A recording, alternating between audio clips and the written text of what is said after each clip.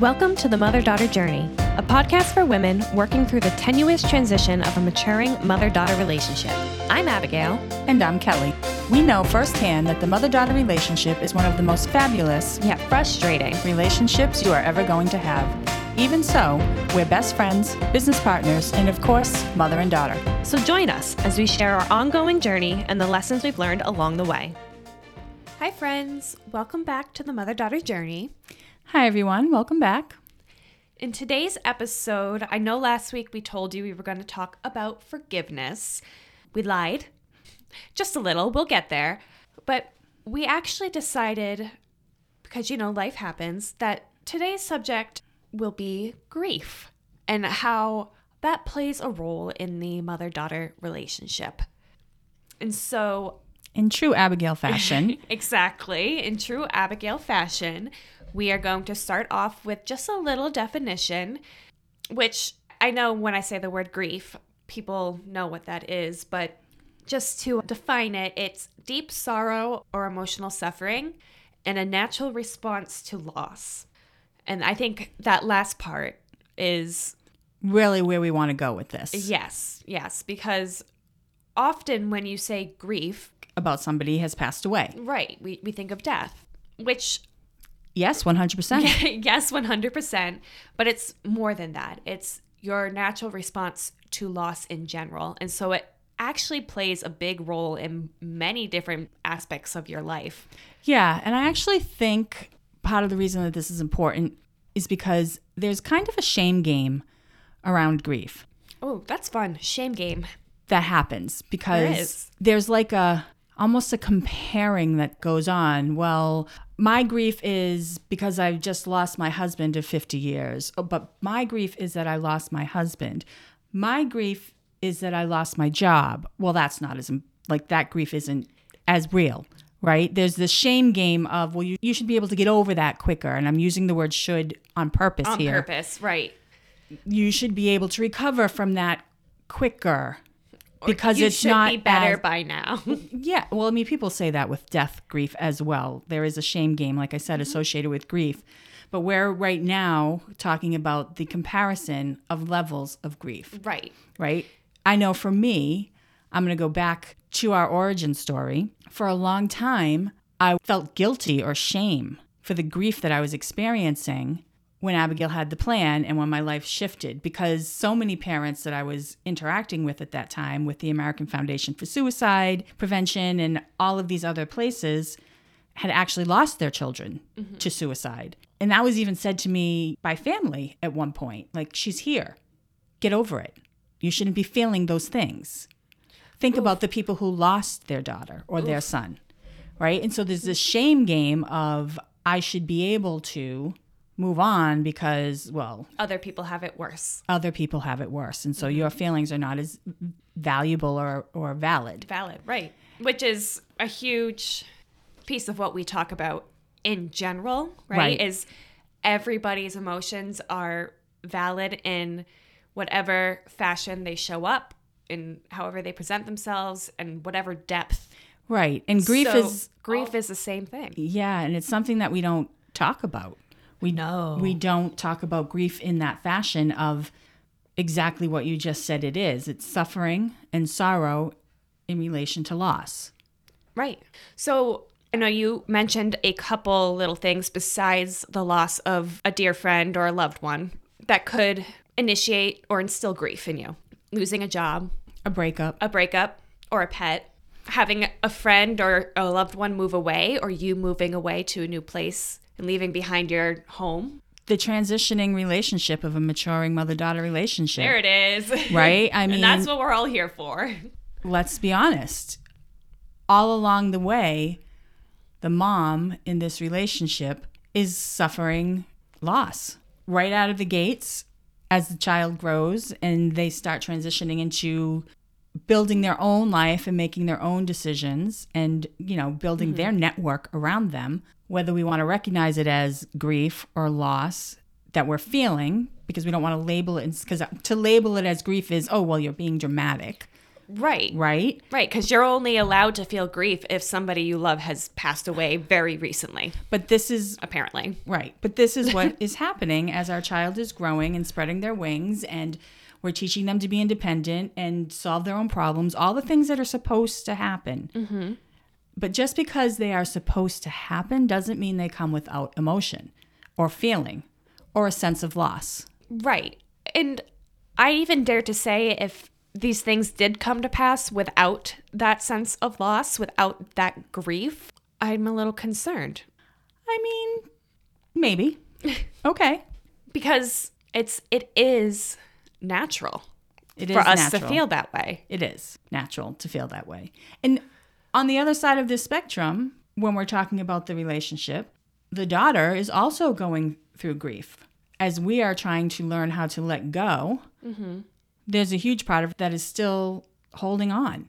And we've talked about those words that we use or the conversations that we have. Like, this transition isn't easy. There's always emotions, hurt, like it's just going to happen. Right, definitely. Right? And so the daughter is grieving that loss of the sun rises and sets on me. Yes, that's Right? Mm-hmm. I'm everything to my parents.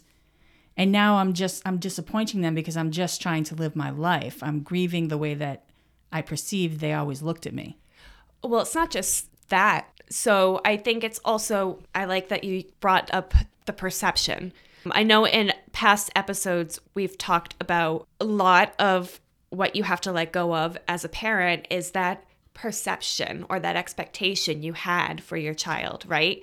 So it even goes back to that. Like, as soon as you have that child in your womb and you start imagining all of these things, like you said way back, K-Dog, when those things don't come to fruition because They were your plan? they were your plan and not your daughter's plan necessarily, you, as the parent, have to almost grieve the loss of the child you envisioned. To embrace the child that you have. To embrace the child that you have.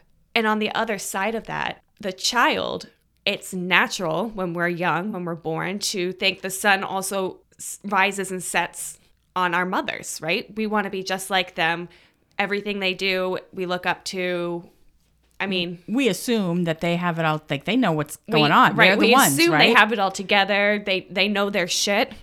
And then we have to accept, as we're growing and learning more about our mothers as individuals and human beings, we need to grieve the loss of the pedestal we have the them pedestal, on. right? Because Because they're just humans. Because they're just humans, and they're not always going to react in the way that feels comfy. right? Right. So as this relationship matures, both sides have to work through the loss of the perception they had of who their mother or daughter is. Right. And so let's touch on the 5 stages of grief. Right? The first one is denial. Yes. And then we move into anger, and then bargaining, then depression, and then acceptance. Sounds fun, doesn't it, guys? Really great. Really, really great. But it's true, right? We talk about this whole denial thing, and I'm just going to use our story because that's what we do. We use our story. On Right. my side, I had this picture in my head of what my family would be like. And it was based on like the generational picture that I was raised in. Like, this is what a family looks like. This is what a good family looks like. This is what a not good family looks like. There was these Yes. labels. You had not actual white picket fence, but you were raised with the white picket fence, go to church on Sunday, be good, presentable. This is what you do. Family Friday evenings. Like, this is what Right. a family does. So you were raised with that little perfect, I'm saying in air quotes, image of what a family should look like. Yes. Right? So you had that ideal. It was kind of a part of you, because if we're being honest, who we are is made up of our beliefs and our experiences, right? And all of that. So this was a belief that you had about what family should look like. Yes. And then I had my own family. Mm-hmm. And I struggled with, this is what my parents say and my religion, so to speak, says a family looks like. Mm-hmm. This is how a family should be. This is how the children should act. This is how you should respond. I struggled with that picture in my head that was such a strong belief. It was like defined my self-worth to be able to produce that. And I'm sure you're not the only one. I'm sure. And what I had in my hand was something very different. I had things that I was dealing with, like marital problems, depression of my own, which was never validated, really. It was just me being dramatic or me being overly emotional, or you were never even allowed to look at it. I was never allowed to look at it. And then, just the dynamic of you and your sister fighting a lot. Like there was that whole, they're very different girls, they're very different women. And we were raising them to be this, like that same mentality. Like there is no individuality. You grow up, you go to college, you make money, you have kids, you go to church on Sundays, you talk nice. Right. Except for when you're in your home and then you judge. What was that is exactly right. It's kind of this model that I had in my head, and I was rejecting it on a very base level, but feeling really ashamed because I was. Which was partially feeding your depression. Correct. So there was this denial that I was going through. Like, no, this isn't how my family is. My family's not that bad family. We need to keep up this presentation, right? I'm going to deny that we have these underlying things happening. I'm going to deny that I'm not really sure. Like, church isn't really feeling like a good place for me with my kids. It's not feeling accepting, but I'm going to deny it because this is what it's supposed to be. So I'm just going to keep pushing. Right. The same thing with school. You're supposed to get good grades. You're supposed to go to college. You're supposed to take AP courses. My younger daughter doesn't want to do that. Like this is. Actually, neither one of them did. I was going to say, neither of us really wanted to do that. I mean, I steered them based on my beliefs. What you thought was best for us. What I thought was best for them. What that picture that I had that I couldn't let go, that I was denying letting go of. My older daughter is a lawyer, but had I encouraged her back in the day in the way of her passions, she'd be somewhere in a horse barn walking through poo. I was like mucking stalls. Now, right? I mean, that's an alternate reality. Had I been able to not deny the picture that was unfolding in front of me, but accept it. Right. I mean, you got there eventually. That's part. It's 5 stages. There's no shame here, right? I'm not shaming myself. I'm just elaborating on the denial. Right. Or the shifting that it did for the two of you, because you also adopted that, well, this is who I'm supposed to be. I'm supposed to be as productive as possible. I'm supposed to make as much money as I possibly can, because this is what people do. Which led to my denial. So I think my grief when this all happened, I also grieved the person I thought I was supposed to be. The person you wanted me to be and my family wanted me to be, right? Based on those beliefs you just talked about. Yes. And so we kind of sort of went through the same denial phase, but on 2 separate playing fields, right? Yours was in regards to the family you were cultivating, and mine was more just in regards to me, like who individual. And so denial plays a huge role. And everybody's grief walk, just like everybody's relationship, is a snowflake. There is no right or wrong way to do it. No. You have to experience it and figure out how you're going to walk alongside it, because grief is a part of our lives. Yes. I mean, I'm glad you said that, because as we're talking about the flow of grief and the 5 stages, even that can kind of sound like, oh, there's a right way to grieve. First, and you there's go an through end denial, to it. and there's no end to it. Right. It's a cycle. It's not even a cycle. It's a roller coaster. You might jump from denial to bargaining, then back up to anger, then back down to bargaining. Like, it's unfortunately, or fortunately, however you look at it, a continuous cycle to grow. Right. So I'm going to tie this back, and this may feel like I'm jumping, but we're always jumping. It's very much like learning how to walk with mental illness.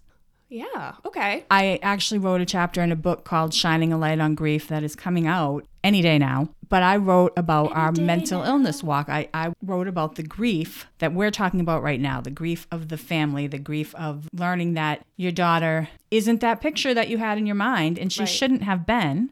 Like, that picture isn't mine to form, right? I shouldn't have a picture. I should just be embracing who she is as a person and supporting that. mental illness, depression, anxiety, suicide. None of these things were in my picture. Nope. And in my chapter, I talk about the first 5 years of that walk from the moment that we learned of the plan. I spent in denial. I spent, we'll fix this. We'll fix the mental illness. Yes. We will get our family back on track to be that go to church. We'll put the Band-Aid on it and everything will be fine. Right. And so I spent 5 years in denial.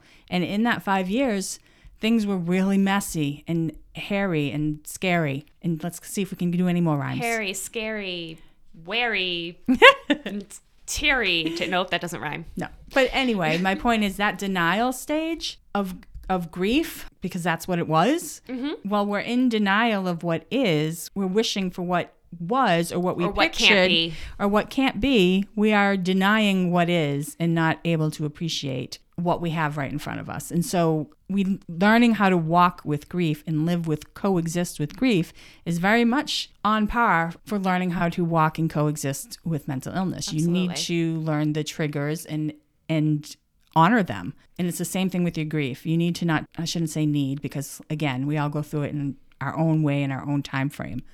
But honor the process. Honor the process. It's there. It's not wrong. It's not wrong. There's no need to feel shame about it. The feeling of denial is not something to beat yourself up about. I'll go to the death side. So-and-so died 3 years ago. I should be over this by now. No. Right? Or in my case, that happened 10 years ago or 5 years ago or 3 years ago. Like, you should be over it. You should just be moving on. Life should just continue. No, because it just becomes a part of you. You Exactly. move with it. Exactly. I also want to, we are totally jumping around with this subject, but something else that you just said, K-Dog, about how walking with grief it's a very similar path to learning how to walk with mental illness. And that is our story, but it's also, physical illness too. Yes. Right? If you're born with a physical illness, it could be anything, right? From an allergy to autism. Right. Right? And beyond. Anything that you can think about, right? There's a million ailments. Maybe I'm being overly, stating it, but we're all dealing with something. Right. Right. And so what made me think of this was, we started talking about the picture you had of your family and who your daughter was going to be, right? And so our walk was mental illness, right? Like, mental illness is what led us on this talk about grief. Right. What your brought walk, us to this grief. Your walk could be a child with epilepsy, a child with cancer. It could be a mom that gets ill. It could be like any of those things that disrupt your picture. Exactly. Any of those things, that disrupt your picture can lead to the start of grief, because you have to grieve what is not. So we're just like nodding. Yeah, yes. We're both like, okay, yes. I'm glad we said that. Okay.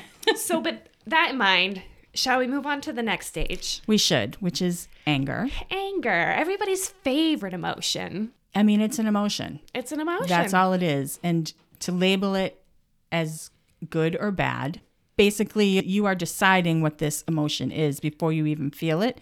Most people, we label it as bad. Well, we label it as an unwanted feeling. Well, I am going to challenge that. Okay.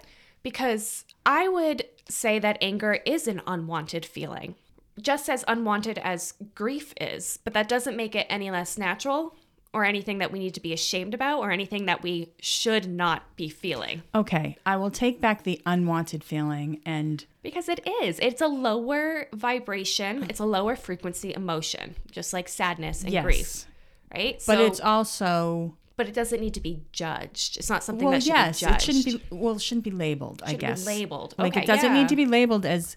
Yes, it's unwanted, but that doesn't make it bad. It serves its purpose. It does serve its purpose.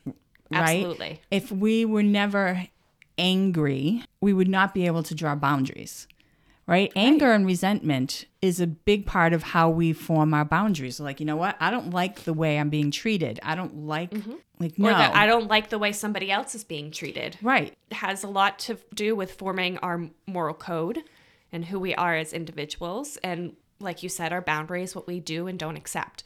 Right. So anger has its place. just like all the emotions. And we tend to label it as bad or something that we should be ashamed of when we feel it. And really the thing that triggers shame is the reaction to anger, the feeling, not the feeling itself. You mean the way that we react when we feel The way we anger. express it. The way that we express it, right? Which is usually, not usually, in my experience, more often than not, the way that we've been taught to express anger is toxic. Yes, which is why it gets labeled as bad. Yes. Which is why it's unwanted, because we're viewing it as something that is toxic or bad or shameful. Exactly.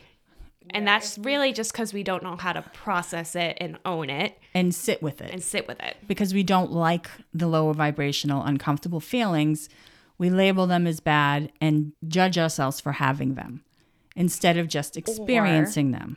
Or we point fingers outward to things that made us feel this way. Correct.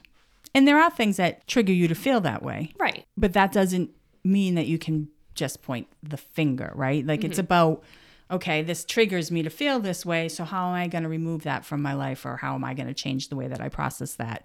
It's still a you game. Right. Okay. So now that we've dived into like what anger is, let's talk about its spot in this grief process, right? So you've gone through the denial. You're like, there's no way that this can be real. No absolute way. And then it starts to sink in that, holy crap, this is real. Right. And you don't want it to be real. Right. And so you're angry. Yes. Because what's happening, just like the anger is unwanted, what's happening is unwanted. And you're trying to find somebody or something to blame. Right. And that's all I'm going to say. Right. And that's why we're angry. Yes. And that's all okay. Be angry. Yes. It's okay to be angry. It's okay to be angry. You don't want to live there. Don't live there. Don't pull in and park your car in that lot. Do your best not to put it onto other people, but be angry. If that's the emotion you need to feel it. Right. Without shame, without remorse, without, what's the other word I'm looking for? Without having to justify it to anybody else, feel it. Yes. Now, there's a fine line, like she said. Mm-hmm. It's your anger. Yes. And so, and this is so hard. I mean, we still struggle with this. We did probably 2 hours ago, struggled with this. I was like, yeah, we just struggled with this not even 2 hours ago, like 30 minutes ago. Right. But we've come to a spot where we can experience this anger and not let it bleed into making somebody else feel bad. We can express it because we've learned how to communicate our feelings. Not easy. But we can express it. Nor is it a perfect process every time. But we can respect that the feeling is there. We can own that, yes, this is a feeling I'm having. It's justified anger in some cases. Or it's something that I'm looking at from the past that isn't actually in this moment. We've talked about this in other episodes. Right. But the bottom line here, for the sake of this conversation, is remove the label. Anger isn't bad. It just is. Yep. And It just is. if you allow yourself to feel the anger and process the anger, it goes away quicker. Very true. The more, it's like with anything, the Right. more you resist, the more it wants to, right? I just went to Star Trek. Resistance is futile. Resistance If you know, is you know. Exactly. Okay, so then now we'll go on to the next stage, which is bargaining. Stage number 3. Which, I mean, that is what happens, right? It's because it's something that's unwanted. So we get angry about it, and now we've kind of letting go of the anger, and we're going to like just bargain. And in the case of our relationship, in the mother-daughter relationship and what Abigail and I experienced, I mean, I undermined her confidence with my bargaining for a lot of years. I will just take away her stress. I'll make sure she doesn't experience stress. Mm-hmm. I will let her live here for as long as she wants. I will develop a business around her so she doesn't have to go work out, in the 9 to 5. I will do everything I can. I will not allow my mother to talk to her the way that she would talk to me because I never felt good about myself. And there's no way I wanted you not to feel good about yourself. Mm-hmm. So there was like, I was interacting and like hovering and trying to control the narrative with my bargaining. Right. And what you were bargaining basically was, I just wanted you to stay here. It didn't matter how, didn't matter what kind of life you had to live, as long as you lived it. Well, and you said it early on, you were interfering with my growth and confidence, right? Absolutely. So you were bargaining my potential to grow. And I also was letting you, right? This was my bargaining as well. Yeah, again, we're not talking shame here. We're just talking what was. What was. We were both bargaining my ability to grow beyond the space that I was in, the space that we were in, to feel like I was safe. Yes. I would bargain anything for that safety feeling. Like Right. there's not going to be any physical harm come to her. Right. So we hadn't reached true acceptance of the life that we were both leading with our mental illnesses, right? And all of that, when you don't accept, it just leads to depression. Right. We had reached minor acceptance, meaning, okay, I recognize that this is a reality, but I still don't accept it, and I want to trade it for something else. Right. And then we realized, after we moved out of bargaining, that still wasn't working. that we can't trade it for something else. We just can't. You can't. This is what it is. Mm-hmm. So it's hopeless. That I love that you said that, because that is exactly how it felt when we reached the depression stage. It did. It felt like, okay, this is what our life is going to be like. We're always going to live this way. And it sounds weird to say, you've reached the depression stage when what you are grieving is the fact that you have depression. Is the fact that you have depression, right? But that's what it is when we're talking about the grief process. Because it was less about, that is right. It was less about the mental illness. And it was more about the hopelessness. Yes. Which is like what... The hopelessness of this process. Yes. So the depression of grief, I guess we can redefine it as feeling hopeless to change your situation. Right. Right? You realize, I can't get that person back. They've passed. I can't get that job back. It's gone. There's nothing I can do to change the situation. I'm not going to get my boyfriend back. He's gone, right? Like, I can't change the situation. I'm still not happy about it. I can't accept it. And so now I'm just living in this place of depression, AKA hopelessness. Sadness. Sadness. It's another low frequency emotion. Right. That, just like with the anger, guys, you got to feel it. We got to feel it. Yes. We can't, like you said, we can't live in it forever. But we do need to live in it for a little bit. You need to feel that, like, okay, this is what our life is, and I still don't like it. Right. But I'm not angry about it because, I can't bargain it away. And you can't bargain it away. You've tried all this. You tried being angry and pointing fingers. That didn't do anything. You didn't feel better. You tried bargaining and trading it for something else. That didn't work. You still don't feel better. And so now we're just fucking sad. Sorry, guys. We're just really effing sad. Right. And there you have it. And yeah. And so, again, it's your process. There's no shame involved. Mm-hmm. But it's a process that we need to walk with.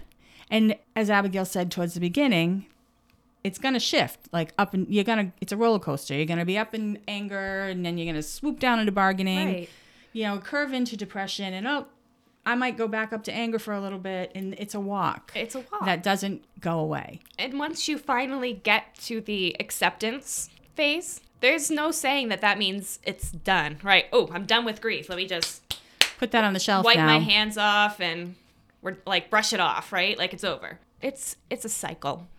Right. But once you hit the acceptance phase, I've now accepted that this is what life is. Mm-hmm. How can I move forward and find joy? Yes. And stop feeling some of those higher vibrational emotions.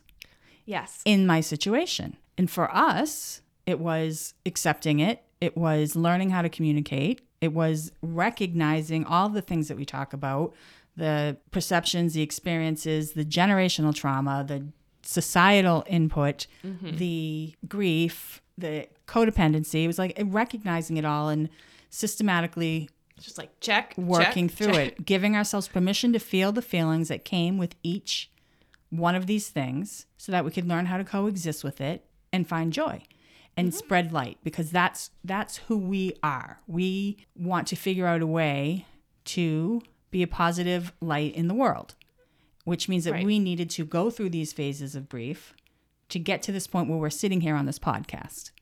And it also means that we'll be going through grief again in the future. Absolutely. Because that's how we grow. Part of how we grow is, right? It's part of the human experience. So it's part of how we grow as humans. Two, it's part of how we grow in humans. Part of how we grow, right? And then it's also part of how we become more compassionate. Right. I'll agree with that. Right? Really, at the end of the day, though, It's about not shaming ourselves. It's about not shaming each other, like the shame game that's around grief. Let's recognize grief for what it is. Mm-hmm. It is suffering and pain. 100% natural. As a result, yes, the natural reaction to loss. The natural human reaction to loss. Right. We all try to outrun it. We want to get over it. Let's move on to this next phase. And it's just a natural reaction to loss. And life has loss. Yeah, unfortunately, it does. There's no avoiding it, right? And grief is intertwined into all aspects and stages of life. It's not just the loss of a loved one. No. And so I guess with that in mind too, to kind of tie it back to how we started this conversation, your grief is valid no matter why, when, where, how, what stage, how long it's been. And do not, please do not compare your grief to anybody else's, because our favorite saying, every relationship is a snowflake because every individual is a snowflake. Which means your process with grief is your own. Is your own. Exactly. It's, I guess, the only thing I will add to that. There's no right or wrong way. There's no right or wrong way. And like all things that we talk about, it's a self game. It's a you thing. It's your work to do. And also with that being said, with the self game, if somebody is bothered or triggered by your grief process, in the sense that, and not like when we talked about the anger and depression, right? Not putting that on somebody. So I don't mean if, you're angry and you're yelling at somebody. Right. And then they get triggered and upset, like that's well, naturally they would. Naturally they would. But if somebody's telling you, oh, you shouldn't be sad about that anymore, like that, like you said, like that was... Because they're uncomfortable with their sadness. Because they're uncomfortable with it. Not because you're putting it on them, but just because... They want to fix it for themselves. Right. Because it's taking too long and they're not comfortable around the feeling and the emotion. That's a them problem. Right. Just putting that out there, that is a them problem. In our opinion. In our opinion. And you grieve however long and in whatever way you need to. Yes. Again, be safe. Be safe. Right. Like, I mean, the things that we don't want to have to say. But still are going to say it. Right. But we're going to say it. But it is your process. It's your process. Don't let anyone else define it. Feel the feelings. Just don't park in the parking lot. Yeah. Yep. Because it's about learning how to walk with it. And because it doesn't go away. I think the last thing I want to say about grief is an analogy that a dear friend gave to us actually when Papa passed. I think yes. It was right around the time that your dad, my grandpa, passed. Oh, I love this story. Are you talking about the ball in the box? Yes. Okay. And what they said to us was grief is like you have inside of you, like imagine you are a box, right? And inside of the box that is you, there's grief, which is this big, big ball. And it spreads, it touches every side of the box. Because it's so big. Right? So just existing, it's touching every side of the box. And so it's like this raw surface, right? If you have a scrape and it touches something, it hurts. It hurts. And it hurts all the time because it's always touching. Right. And the ball itself is moving, right? It's moving around, bouncing back and forth on the walls. And because it's so big, it touches all the time. It touches all the time. But as time goes on and as you go through the process, the ball gets smaller. It's still moving and bouncing on the walls, but it hits the walls less often because it's getting smaller and smaller. And so that ball will never go away. There still will be in times of intense feelings that's triggered from that ball of grief. Absolutely. But it's going to be less and less often because the ball has gotten smaller. And there will be times when that ball hits the side where it will trigger a happy thought or a nice memory or something that you can sit in that has a higher vibration because that ball is made up of love and the thing that you lost. Right? Because we're only grieving something we lost because we loved it. Correct. So there we have that's our it. stance on grief. So there you have it, folks. There you have it. Grief. It plays a role in all of our lives in all sorts of different ways. In all of our relationships. No shame game. Sit in it. Own it, feel it. Accept it. Accept it. Until next time. Love you. Bye. Thanks for joining us on our journey today. If you liked what you heard and are looking for more, Make sure to leave us a review and subscribe to this podcast. You can also follow us on social media. See you next time.